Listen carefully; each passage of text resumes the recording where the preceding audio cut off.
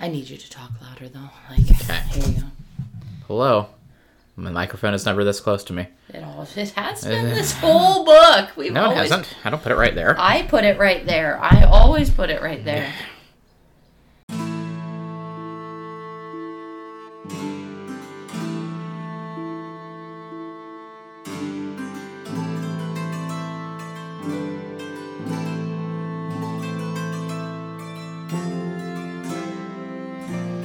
Hello, and welcome to Chronicling Narnia, the podcast in which my co-host and I discuss the Chronicles of Narnia chapter by chapter, and today we are discussing chapter 14 of The Last Battle.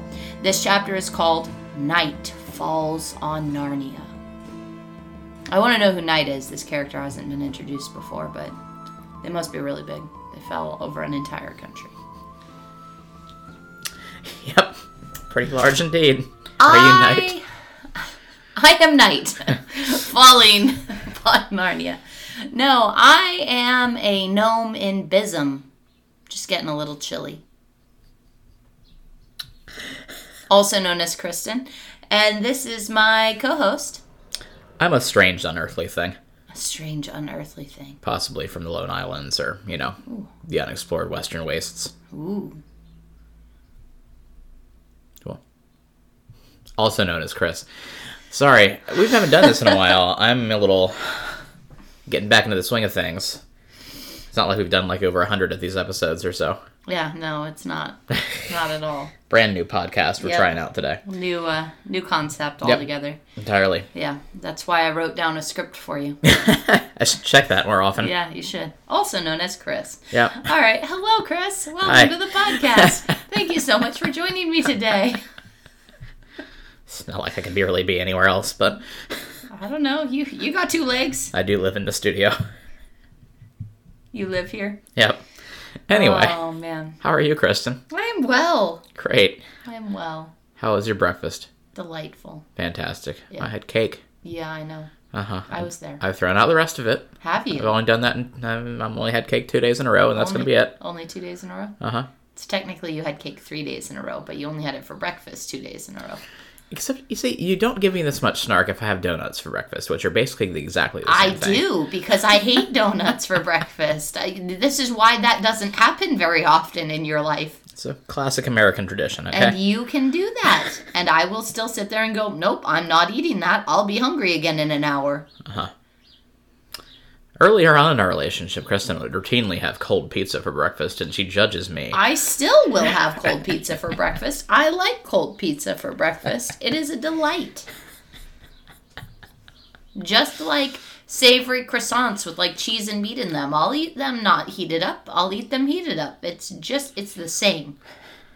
It is the same. Anyway, this is not a breakfast debate podcast. Well, it seems like it's become that. Let's throw these books out. All right. I bought a cheese Danish coffee cake. You haven't given me a hard time about me wanting to eat that for breakfast yet. No, and I I've just haven't. been waiting for it because it's got the word cake in it. And then I'm going to sit there and be like, pancake has cake in it too. Yeah, it does. And we're going to have all of it. All right. So we're discussing Night Falls on Narnia. This is chapter 14 of the book. Yeah. And How do we start this, Kristen? we do our summaries. Cool. Who would like to go first? I don't know. There's two of us, so express an opinion. Okay.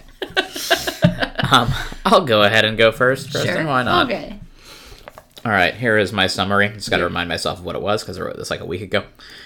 All right. Then Jill and Eustace remembered how once, long ago, in the deep cover beneath those moors, they had seen a great giant asleep and been told that his name was Father Time, and that he would wake on the day the world ended. All the stars were falling. Aslan had called them home. Among the happy creatures who now came crowding round Tyrion and his friends were all those whom they had thought dead. All was now level water, from where they stood to where the waters met the sky. But it was stranger than any of them to look round and find themselves in a warm daylight, the blue sky above them, flowers at their feet, and laughter in Aslan's eyes. Well, we both have the same second sentence. Ooh, okay. But other than that, I don't think we have any other sentences in common. So, It was another hard one to summarize. yeah, I'm going to go ahead and read my summary. Go for it. While he lay dreaming, his name was Time. All the stars were falling. Aslan had called them home. And at last, out of the shadows of the trees, racing up the hill for dear life by thousands and by millions, came all kinds of creatures, talking beasts, dwarfs, satyrs, fauns, giants, Calormenes, men from Archenland, monopods, and strange unearthly things from the remote islands or the unknown western lands. They all looked straight in his face. I don't think they had any choice about that. Further in and higher up, said Runewit, and thundered away. Yeah. Cool. So this is an intense chapter. Yes. A lot of imagery here. Oh, yeah. My immediate response is to try to call this apocalyptic literature, and I don't really think it is. It's like, this is like, because going into it, I was like, oh, this is Lewis's take on Revelation or something. But, like, by its nature, apocalyptic literature is veiled. It's veiled language meant to talk about things that are either, like, subversive or, like, really heady ideas that are tried to distill down into words or something like that. And it's not, like, a literal interpretation of events, which this is. Like, this is just a literal telling of what's going on in Narnia that they're witnessing here. This isn't like a vision or like, you know, an angel came down to me and gave me this scroll to eat kind of stuff. It's like, hey, Aslan's destroying the world. Cool. No. So Aslan's calling Time to destroy the world. Yeah. Which is a deeply symbolic statement. Yeah. So yeah, Narnia ends here. Yep. Night falls on Narnia. Narnia's over. Yep. That's it's crazy. Yeah. I feel like we've spent a lot of time here. We saw Narnia created. Yeah. And now we have... And the Lord Diggory even says the same thing. He's like, I was here when it was created. I didn't think I would be here to see its end. He was here for both. He's it's been Diggory since the beginning. Yep. So, I don't know how much we'll really have to get into because I feel like there's just like most of this chapter is just them sitting here watching these events unfold. Yeah, I mean, very much so. Like, yeah. we can talk about the events that happen, but I'm not sure if there's a lot of deeper meaning behind this. But, so they are beside Aslan. They're looking through the doorway out into Narnia. And then they see this giant shape kind of rise up against this guy. And it is, hey, look, it's Father Time. Well, at the end of the last chapter, that's what Aslan was yelling out into Time! Narnia through the door. And so, with that said, it makes sense that it's Father Time who's now awakened. Yes. In much the same way that, like, Bacchus just showed up out of nowhere in previous books. Yeah, and I think I mentioned this earlier about Father Time, where... in contrast to other examples of, like, Bacchus and Father Christmas, who seem to have some sort of other purpose that they can conceivably be doing throughout the year, Father Time was just kind of there. Yep, he has just been sleeping this whole time. I think all of Narnia is a dream of Father Time's, and once you wake him up, the whole place falls apart. Completely subverts Aslan, Kristen. We can't do that. I'm really annoyed by the fact that Aslan is just like, oh yeah, now that he's awoken, he's going to have another name, and we never learn what that other name is. Correct. He's Father Time, also known as... doesn't really matter. I feel like that was trying to say something, like, were we supposed to infer something there about who Father Time is? Well, who is, like, in other legends and other god structures, the gods of time have overlapping responsibilities. So when we talk about gods of time, they're often lumped in together with gods of fate. I mean, the two are kind of linked. Yeah. with Lewis's knowledge of mythologies and things like that, I feel like there might be something we can gain to look at some of like what some of the mythological gods that represent time also represented, because a lot of times they have to do with like harvest and seasons and things like that beyond just chronological time. And there might be something that we can gather from that about what it is that this god or that Father Time, what his new name might be. But part of me feels like it's just death. Like his new name is supposed to be like death or night or whatever, like whatever's falling on Narnia. Yeah. Like at the end. Because like the door to Narnia is going to be locked. There isn't going to be anything else happening there. Everything there is going to be frozen and cold and dead. And so, like, I really feel like what that name for Father Time's new name would be is probably just something like death. Yeah. The consensus on the internet, based on my 5 minutes of Googling, seems to be that people are just saying Lewis is implying that there's going to be no more time. Okay. And time as a concept stops existing here. Oh, I get that. That makes sense. Yeah. So, there you go. Which I never really got from like a physics standpoint and like the theology where it's talking about in heaven time doesn't have any meaning. Time doesn't exist anymore, which I feel like doesn't really work because like time has to exist in some format for action to happen. In order for there to be a before and after, time still has to exist. So, you want to get into the metaphysics of yes. eternity? Yeah, let's get into that. Let's work on that right now. That's the scope of this podcast. Anyway. 100%. Well within the scope of this podcast. So Father Time gets up and digs himself out of the Undermountain Kingdom that we first saw him in, up in the High Moors. Yes. He does a lot of cool stuff. But he raises a horn to his mouth, blows it, like there's just some crazy loud sound, obviously. Which I think is an interesting reflection of the beginning of Narnia, where Aslan sang Narnia into existence. Mm-hmm. It's also Revelation imagery of, like, there's horns and, like, signaling the end, and, like, 7 horns blow 7 times or some kind of thing like that. It's been a while since I read the book. But... yeah. Very obvious imagery there. Then the sky starts falling. Oh no. Oh no. Oh no. No, the stars start coming back because Aslan has called them home. Get it right. So we see all the stars falling out of the sky, like it comes down like silver rain.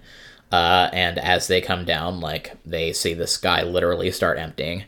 As all the stars come back. We don't get names for any of these, I think. You know, Karaikan's old buddies. Yeah. They're coming back. Will they get fed by magic birds and become young again? Who knows? But who knows? So the sky comes down to Earth. Trying to make sure I don't miss anything. We have the imagery of the moon turning to blood, all of that, the sun and the moon coming together.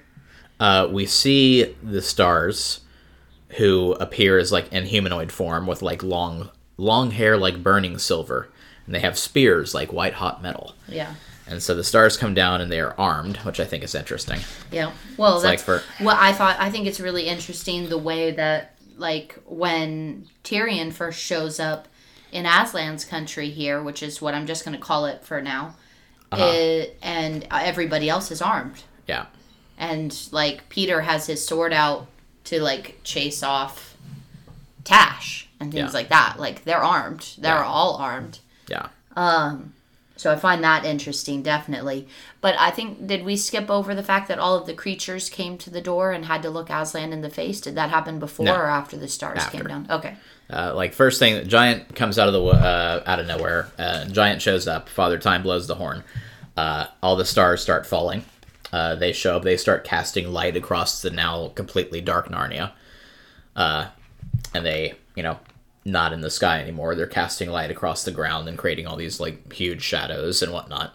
Yes. And then they timey-wiminess. Yeah. They light up the northern moors. Then they see all the weird animals come out of the ground that were all sleeping around Father Time. Yeah. And they wake up and come out and they start eating Is the that world. what it is? What? Is that what that is? What? Like all of the creatures that are eating the world, is that creatures that were sleeping with Father Time? Yeah, because in... Oh my goodness, I missed that. Because I was like, I made a note, that's why I introduced myself as a character from Bism, because I was like, yeah, they call Father Time up out of the Underdark, but like also don't explain whether or not anyone from Bism with its glowing gems comes up or not. Something like that. And so with that, I was like, we have Arkenland, Calormene, the Western lands, like the Lone Islands, we have all the way out to, but like we don't talk about Bism, no. And so like I want to know what's going on there, which is still not addressed in the chapter, but like it is interesting because I was trying to figure out where those creatures were coming from, whether they were just coming down from the north or if they were coming up from the Sleep with Father Time. Is not something I had considered.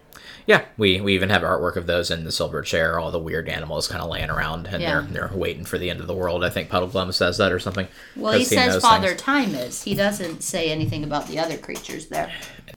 I found the passage. Here they pass dozens of strange animals lying on the turf, either dead or asleep. Jill could not tell which. These are mostly of a dragonish or bat-like sort. Puddleglum did not know what any of them were. "Do they grow here?" Scrub asked the warden. He seemed very surprised at being spoken to, but replied, "No. They are all beasts that have found their way down by chasms and caves out of overland into the deep realm. Many come down, and few return to the sunlit lands. It is said that they will all wake at the end of the world." Okay. I thought it was just about Father Time that was said, but thank you. There we go. So, these are the creatures that are sleeping down in the Underdark that have found their way there for whatever reason. Yep. Coming out, and they start eating Narnia, because Narnia's real tasty. It's a nice little snack, midnight snack.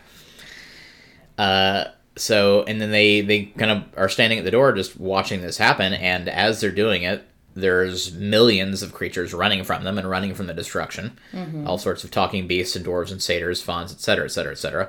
Apparently more monopods. Yep. Who knew where those are coming from? Yeah, that's the other thing is like all of this, and it mentions that it's like weird time happening here, which is interesting because it's right after Father Time wakes up that time gets weird. Yeah. Whoa. Wow. Is time just a facet of time sleeping? But we have creatures coming from distant lands, from Calormene, from Arkenland, from the islands, and they just show up here running from the destruction. Yeah. And they all show up and they start lining up at the door. Yep. And this part seems very dreamlike, and they specifically say nobody could tell how long it took. Sometimes it felt like minutes, or sometimes it felt like years. Yeah. Where they're watching this weird kind of timey-wimey, as you said.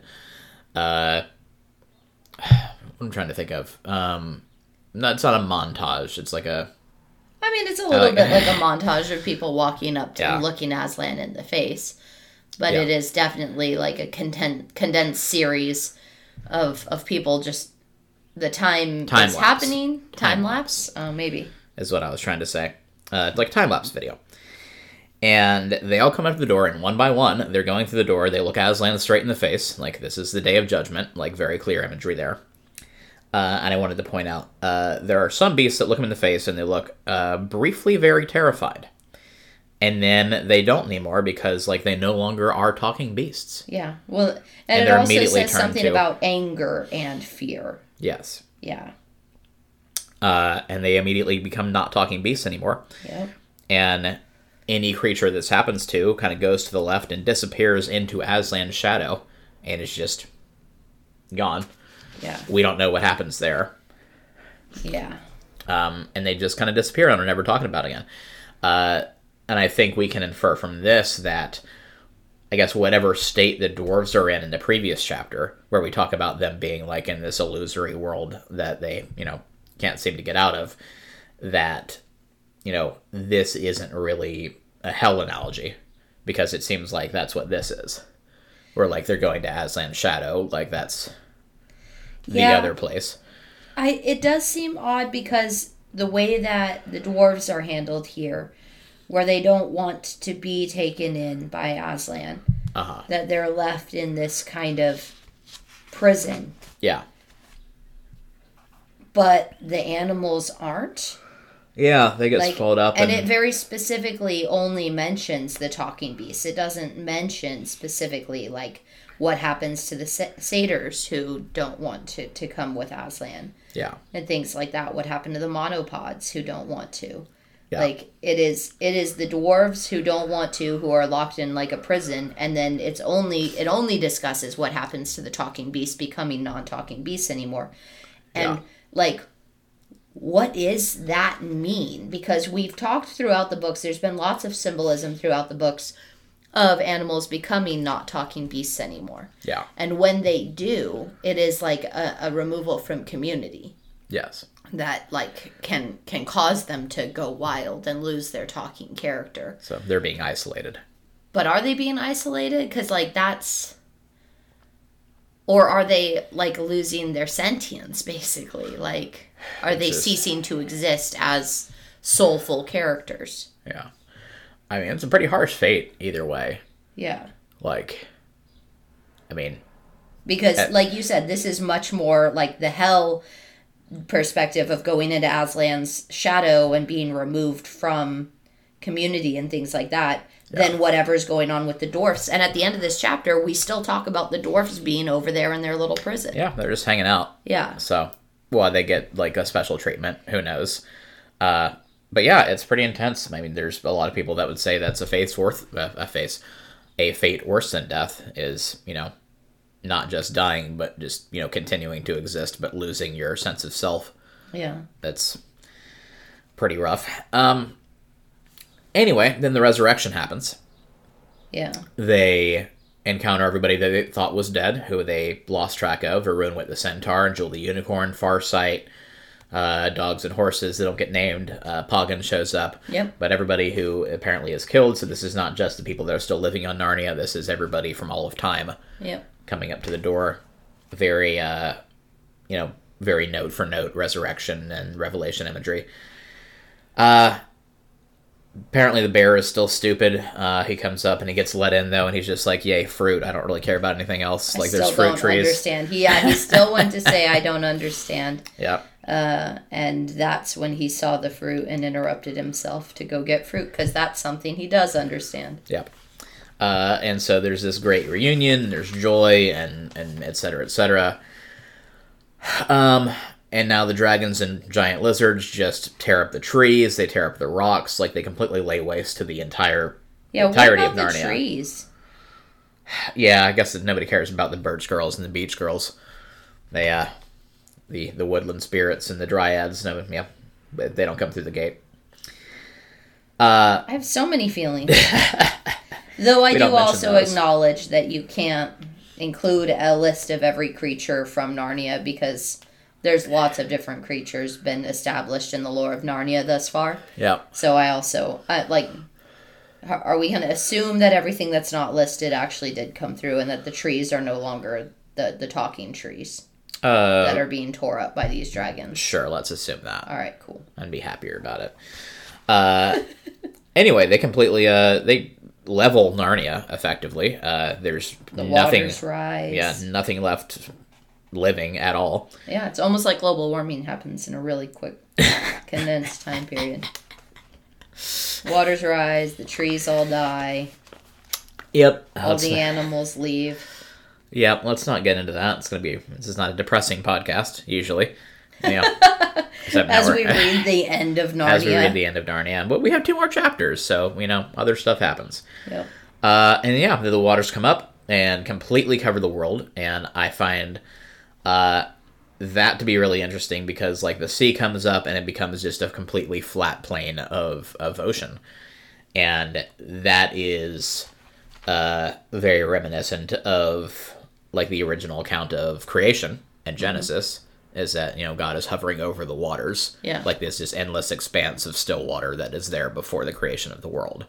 And we're seeing that at the end of the world here. Yeah. So it's almost implying kind of a cyclical nature type thing. Yeah. Or like the waters of Though Though when we come to Narnia, the creation of Narnia, there isn't a great waters. There isn't. Even in the first book, the sea is only mentioned at the very end when they're coronated at Cair Paravel. Yeah. So like in the Magician's Nephew, there's no mention really of the sea. Being an element of the creation story. Yeah. I think we don't need to spend a lot of time on this, but we talked a little bit about this in Magician's Nephew, where they come in and they just see this barren expanse of rock that Aslan speaks life into. Yeah. And I think it's an interesting callback for Lewis, because in a lot of Christian theology, we see this doctrine of ex nihilo, like creation from nothing. Mm-hmm. And that's not really a thing that shows up in Christian theology until pretty late in the game. Like, that's a thing that the church brings in. I don't know exactly when, but I believe it's after the creation of the modern Bible as we know it. And in a lot of early Christian and a lot of Jewish theology, there was the idea that, like, there is this primordial substance. Yeah. Like, there is just this stuff there, and God shapes the world out of it. Yeah. And I think that's an interesting kind of reference for Lewis to make. Yeah.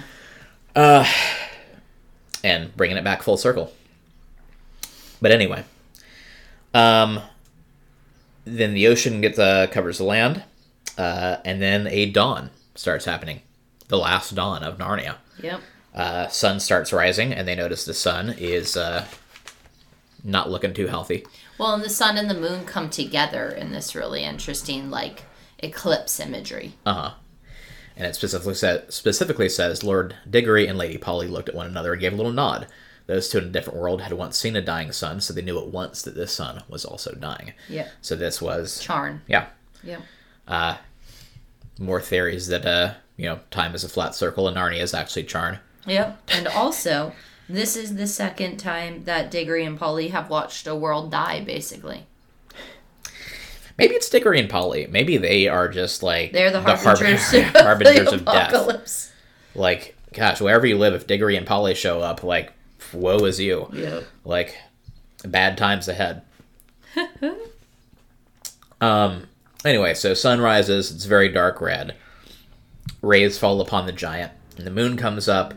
The moon and the sun basically, coalesce into one big orb. And then Aslan is like, he says, now make an end. Yep. And I'm pretty sure that is the only thing. Is that the only thing? No, that's not the only line Aslan says in this chapter. Further in and stuff like that. Yes. That is the first thing Aslan says in this chapter, though. Yeah. Is, now make an end. Giant throws his horn out, reaches up, grabs the sun, squeezes the thing like a big orange. Yep. Sun juice. Is that what Sunny D is made from? Is that why it's so expensive these days? Is you have to have a giant, like, crush a star? Yeah. And, yeah, that's why. That's why it's so expensive. Sorry, that was a weird reference. Nobody's talking about the price of Sunny D these days. Gas prices all day and all night. But when I'm paying $7 a gallon for my Sunny D... Yeah.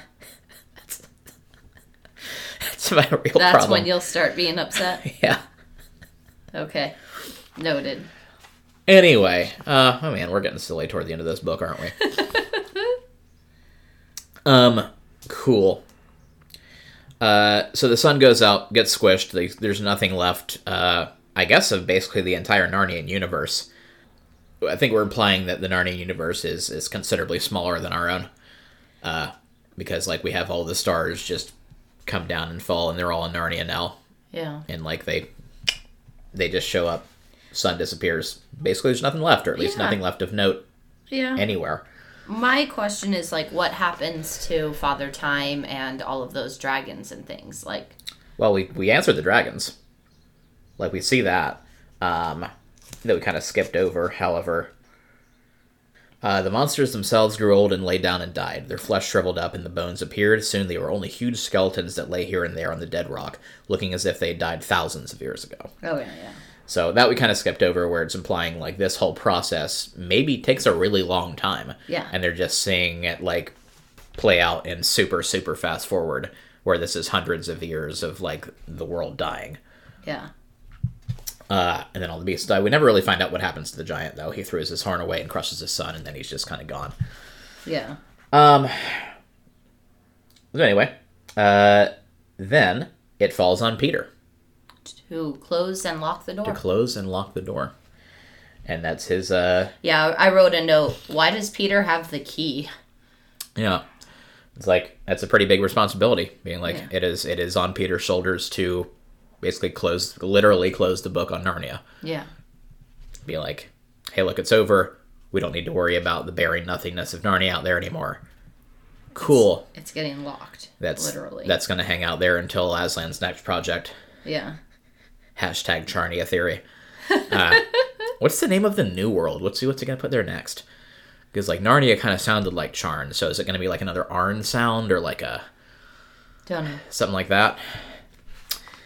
Listeners, if you'd like to write in with what you think the name of the new planet's going to be. I don't think we find that out in the next 2 chapters, but... Yeah.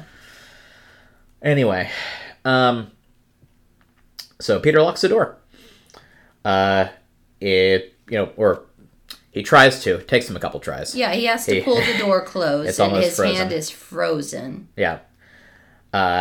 Pulls out a golden key from literally nowhere. Like, where did this key come from? Why does Peter have it? Why did he show up with a sword? Okay, so he showed up in his full armor and regalia and everything. So within that, Aslan provided him with the sword to intimidate Tash and all of these things that he would need, including this key. Uh-huh. How did he know he had it? That's its own question, but... his pocket just suddenly felt heavier, and it's just like, I bet there's a key in there. Yep. Anyway, so they saw some strange things to the doorway. And then they looked around and saw something stranger still, where they were no longer in a dead world. They were in this, paradise with, like, fruit trees all around and a blue sky, and Aslan's smiling because, like, he's real happy after seeing that, eons of destruction play out before him. Yeah. Just kind of weird. When the animals looked him in the face, is that when Runewit thundered off with further in and higher up? Or did he do that? Because Aslan also says something like that later on. But Runewit, I thought, said before all of that happened. Like, he didn't stick around to watch the end of Narnia. He just booked it. Yeah. Okay. Runewit just says, like, nope, I'm not going to watch this crap. Takes off. Yeah, so they pull him in. They're all surrounding Aslan, and in, what we can assume is Aslan's country, where they're all at. Yeah. Peter's apparently really flabbergasted that Lucy's crying. Why are you crying?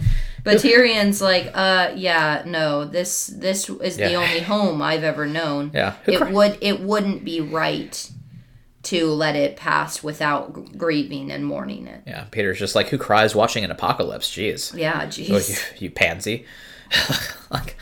Oh, man. Oh, man. And Lucy's just like, don't try to stop me. Like, and Tyrion agrees with her. It's just like, yes, we need to mourn for Narnia because, like, yeah. It's like, yeah, that was really rough what we just saw. Yeah. Like, everything that Tyrion's ever known or heard about is now dead. Yeah. Like, I'm surprised he's not crying, too.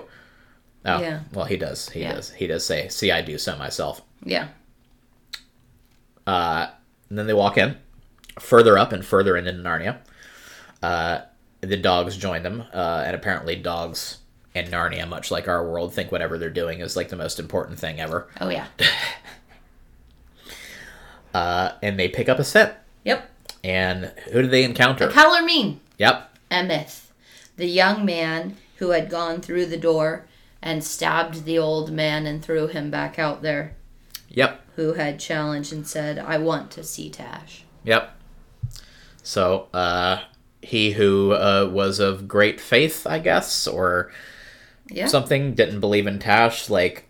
Did believe in Tash. Wanted to see Tash. Yeah, but as somebody who did not... I mean, we can't really even imply that he knew of Aslan, like, probably didn't believe in Aslan. Well, because he didn't believe all this Tashland stuff. Yeah, but so why is he here? That's an excellent question. The entire next chapter is going to discuss. Is it? Yeah. Okay. We'll learn a whole lot more about it. They sit down to have a conversation, which is what the next chapter starts with. Yes. They find this random Calormene. We don't know why he's here because he never I mean, he's not super random. He's Emeth. We had the four discuss him coming in and not being able to see them. Yeah. It'd be really lame if he was like the one Calormene in like the entirety of the afterlife. It's just like, yep, I'm it. Well, cool. I mean, we already said all of the Calormenes came and looked Aslan in the face with all the other creatures. Yeah. And we didn't resolve that any of them did or didn't join. Maybe some come through. Yeah. Anyway, so they find the Calormene. Calormene, I never know what the singular form is. Yeah. It's Calormene, I think. They find Emeth. He's got a name. Just use his name. I'm sorry, I keep forgetting his name. Emeth. So none of the dogs get names.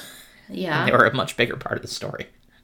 So they find Emeth sitting underneath this tree. Also, Peter calls the dogs cousins while his literal blood cousin is standing right there.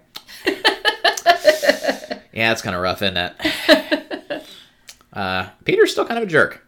I don't think he's doing that on purpose. I think he's doing it to honor the dogs and not to... Yeah. And Peter goes and makes peace with them and is just like, so yeah, don't really see the need to make war between us, considering that we're all dead. Yeah. Kind of pointless here in Aslan's country. And then they sit down and listen to this story that apparently he has. Yep.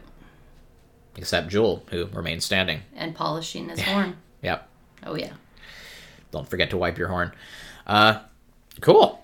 So that's a chapter. Not really a lot to dive into, because, as we said, it's just a description of events that play out, and none of the characters really do anything other than stand there and watch it happen. Yeah. So. Here's the end of the world. Yeah. It's the end of the world as we know it. Yep. Cool. Anything else you want to throw in there, or are we pretty good? I wanted to ask about Bism. Are they just not talking Bism? Yeah, no, we've got all my notes covered. Yeah, I'm pretty sure we don't find out anything about Bism in the next 2 chapters either. I'm just going to assume that. Well, but if we do have, an Earthman show up at some point, just in passing, I'll be a little more satisfied. Yeah. Where are the living gems? What happened to them? But were the salamanders part of the destruction of the world, is what I want to know. Did the salamanders crawl up from the core? Maybe. Of the flat world. Don't know. The disc world. Who the heck knows? Maybe the other side's fine. Maybe the flip side of Narnia is just right as rain.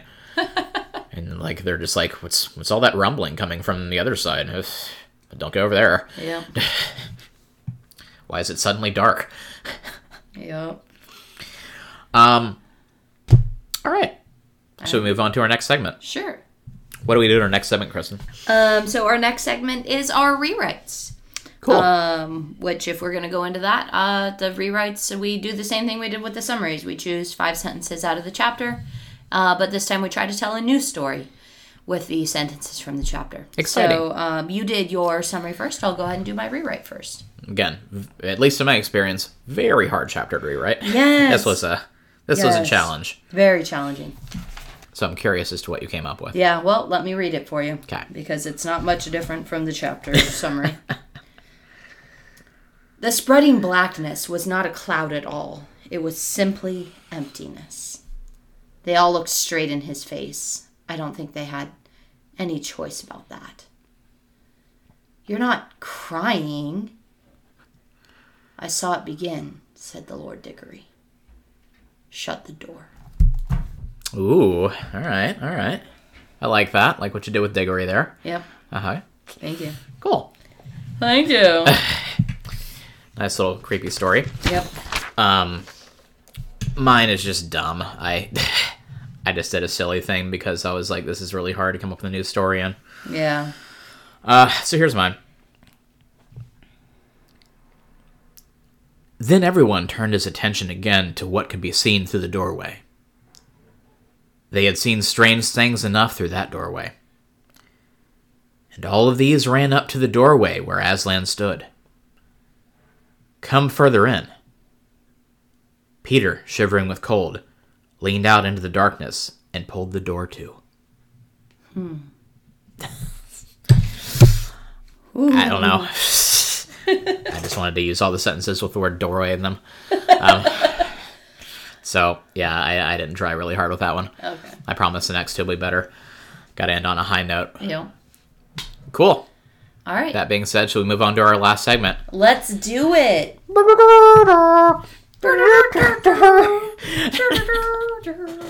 It's the final conflict. Yep. We still haven't gotten sued by the band Europe yet. So anyway, in this one, I thought it would be fun for, the last battle, to have a last battle with various characters from the Narnia franchise that we've been pitting against each other in one-on-one combat, and a little bracket-style system to see who comes out on top. And we're almost done with this whole thing. We've got a couple of semifinal matches left, and we have a final to determine the ultimate victor of Narnia. Alrighty. This week, I believe it is... This week is Lucy v. Edmund. Oof. All right. And our arena is number 2. Number 2. This is the Forest of Narnia. All right. Man, I think Lucy already has a strong advantage here. Do you? She knows something about those trees. And Edmund's lived there for a while. So we have the battle... I think we have evidence throughout the books to suggest that Lucy is better with adapting to Narnia again for the first time. Or, coming back to Narnia. Yeah. But as they just live in Narnia, I think they're pretty equally matched, because throughout all of the times we've seen them as adults in Narnia, they're riding together to war. They are. Lucy's not excluded. However, Lucy is much more skilled with a ranged weapon than Edmund is. Yes. We see Lucy with the bow constantly, leading the archers, things like that. Well, before you get too far into it, I had a silly thing I had to share. Okay. Well, it kind of got ruined now. I was just going to have a big fanfare for this being like, it's the Royal Rumble. It's the sibling showdown. But whatever, you just went right into it, so I'm it's sorry. Fine. Anyway, you could edit that in the beginning of this segment. Yeah. What? It's the Pevensey... Punch up. Punch out. Punch out. It's the Pevensey Punch out. Yeah, this is a hard one because, they're both of similar status. They're both royals in Narnia. They're both very close in age, size, etc., combat prowess, as we've seen them in all the same battles. So I think it's a very even matchup. If we go with magical items that they have, obviously we have to bring up the fact that Lucy has the cordial again. Yeah. So she's got that healing on her side for sure. She's got some sort of dagger. I don't know. She's better with a longbow, as you said. Edmund, of course, has a flashlight. Yep. Always has this trusty flashlight on him. Torch. What is Edmund's magic thing that he gets? He didn't. Oh, he didn't. That's right. Edmund never got a magic thing. Huh. So that's definitely a disadvantage for him. Yep. We're also in the forest, and we know Lucy has a special relationship with the dryads and tree spirits. Yeah. And she's able to see them, and I don't know if she'd be able to call on them for aid, but definitely is, I feel like, is more familiar with the woods of Narnia than Edmund is. Yeah. Yeah. Also, Lucy's the Holy Spirit, but... Yeah. I think in her last fight that we had her in, that didn't really come into play, and we decided to ignore that fact. Well, it was Lucy versus Shasta in the previous fight. Yeah. Really, all Lucy has to do is bring out a plate of Turkish delights. Yep. And Edmund is just, distracted, and he's done. 100%. As we know. Edmund, I've got some sweets for you. Major weakness here. And so really, between, the filter of healing and, the familiarity with the woods and whatnot, I'm struggling to find a reason Edmund would take this. I agree. Do you have anything to say in his defense? No, because I don't think that he should win. And, he's been the one who's been the wrong one of these two. I don't know if that's neither here nor there, but she has moral superiority as well. Oh, yeah. Because, she's never betrayed the family and whatnot. Well, that's hardly a part of the fight. Yes, but she has, upstanding morals on her side. And I don't know. How does that help her win a fight? In certain contexts, that's a hindrance in a fight. Edmund does have a redemption arc, but yeah, I think I wanted this to be a bigger deal, but I really can't think of a reason why Edmund would take this one. I think it has to be Lucy all the way. 100%. All right, so Lucy moves on. What's our next fight? I think our next one is our last semifinal fight. Correct. Who we got? So Lucy is our first finalist. Wow. And she will be fighting the winner of the Corin v. Puddleglum.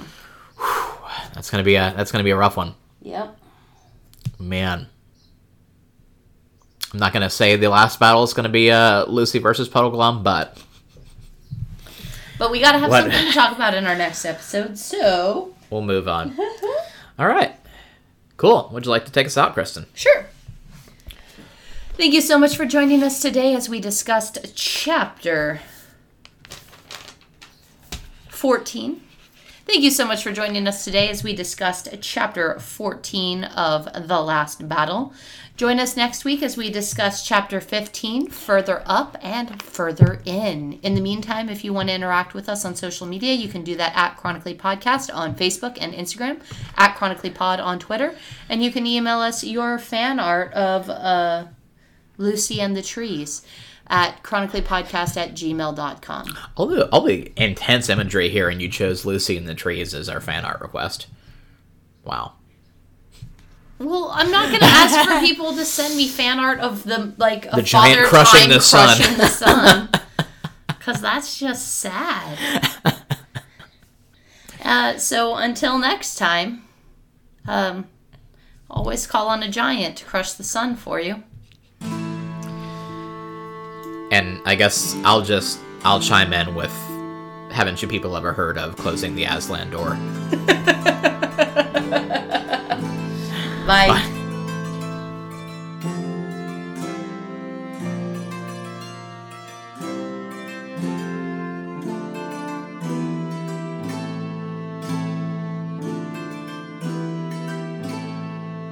Here's the end of the world. Yeah. It's the end of the world as we know it. Yep. Nobody's talking about the price of Sunny D these days. Gas prices all day and all night. But if you want a stinger, go put your fist. Bumblebee. Yeah, I know. Go punch a bee. Go punch a bee. Yeah, that's exactly it. Punch a bee. I don't think the bees would like that very much. Bzz, bzz, bzz, bzz, bzz. Yeah, no, they wouldn't. Examples of like these mythical figures with like Bacchus and Father or not Bacchus and Father What do we do in our next segment, Kristen? Our next segment is the final countdown, right? No. No? Oh, the rewrites. How long have we been doing this? But yeah, it's pretty intense. I mean, there's a lot of people that would say that's a fate worse than death is, you know. Hello, and welcome to Chronically Narnia, the podcast in which my co-host and I discuss chain restaurants. No, wait. Hello, and welcome to Chronically Narnia. It's a podcast, and we're gonna do some talking about a little book called The Last Battle.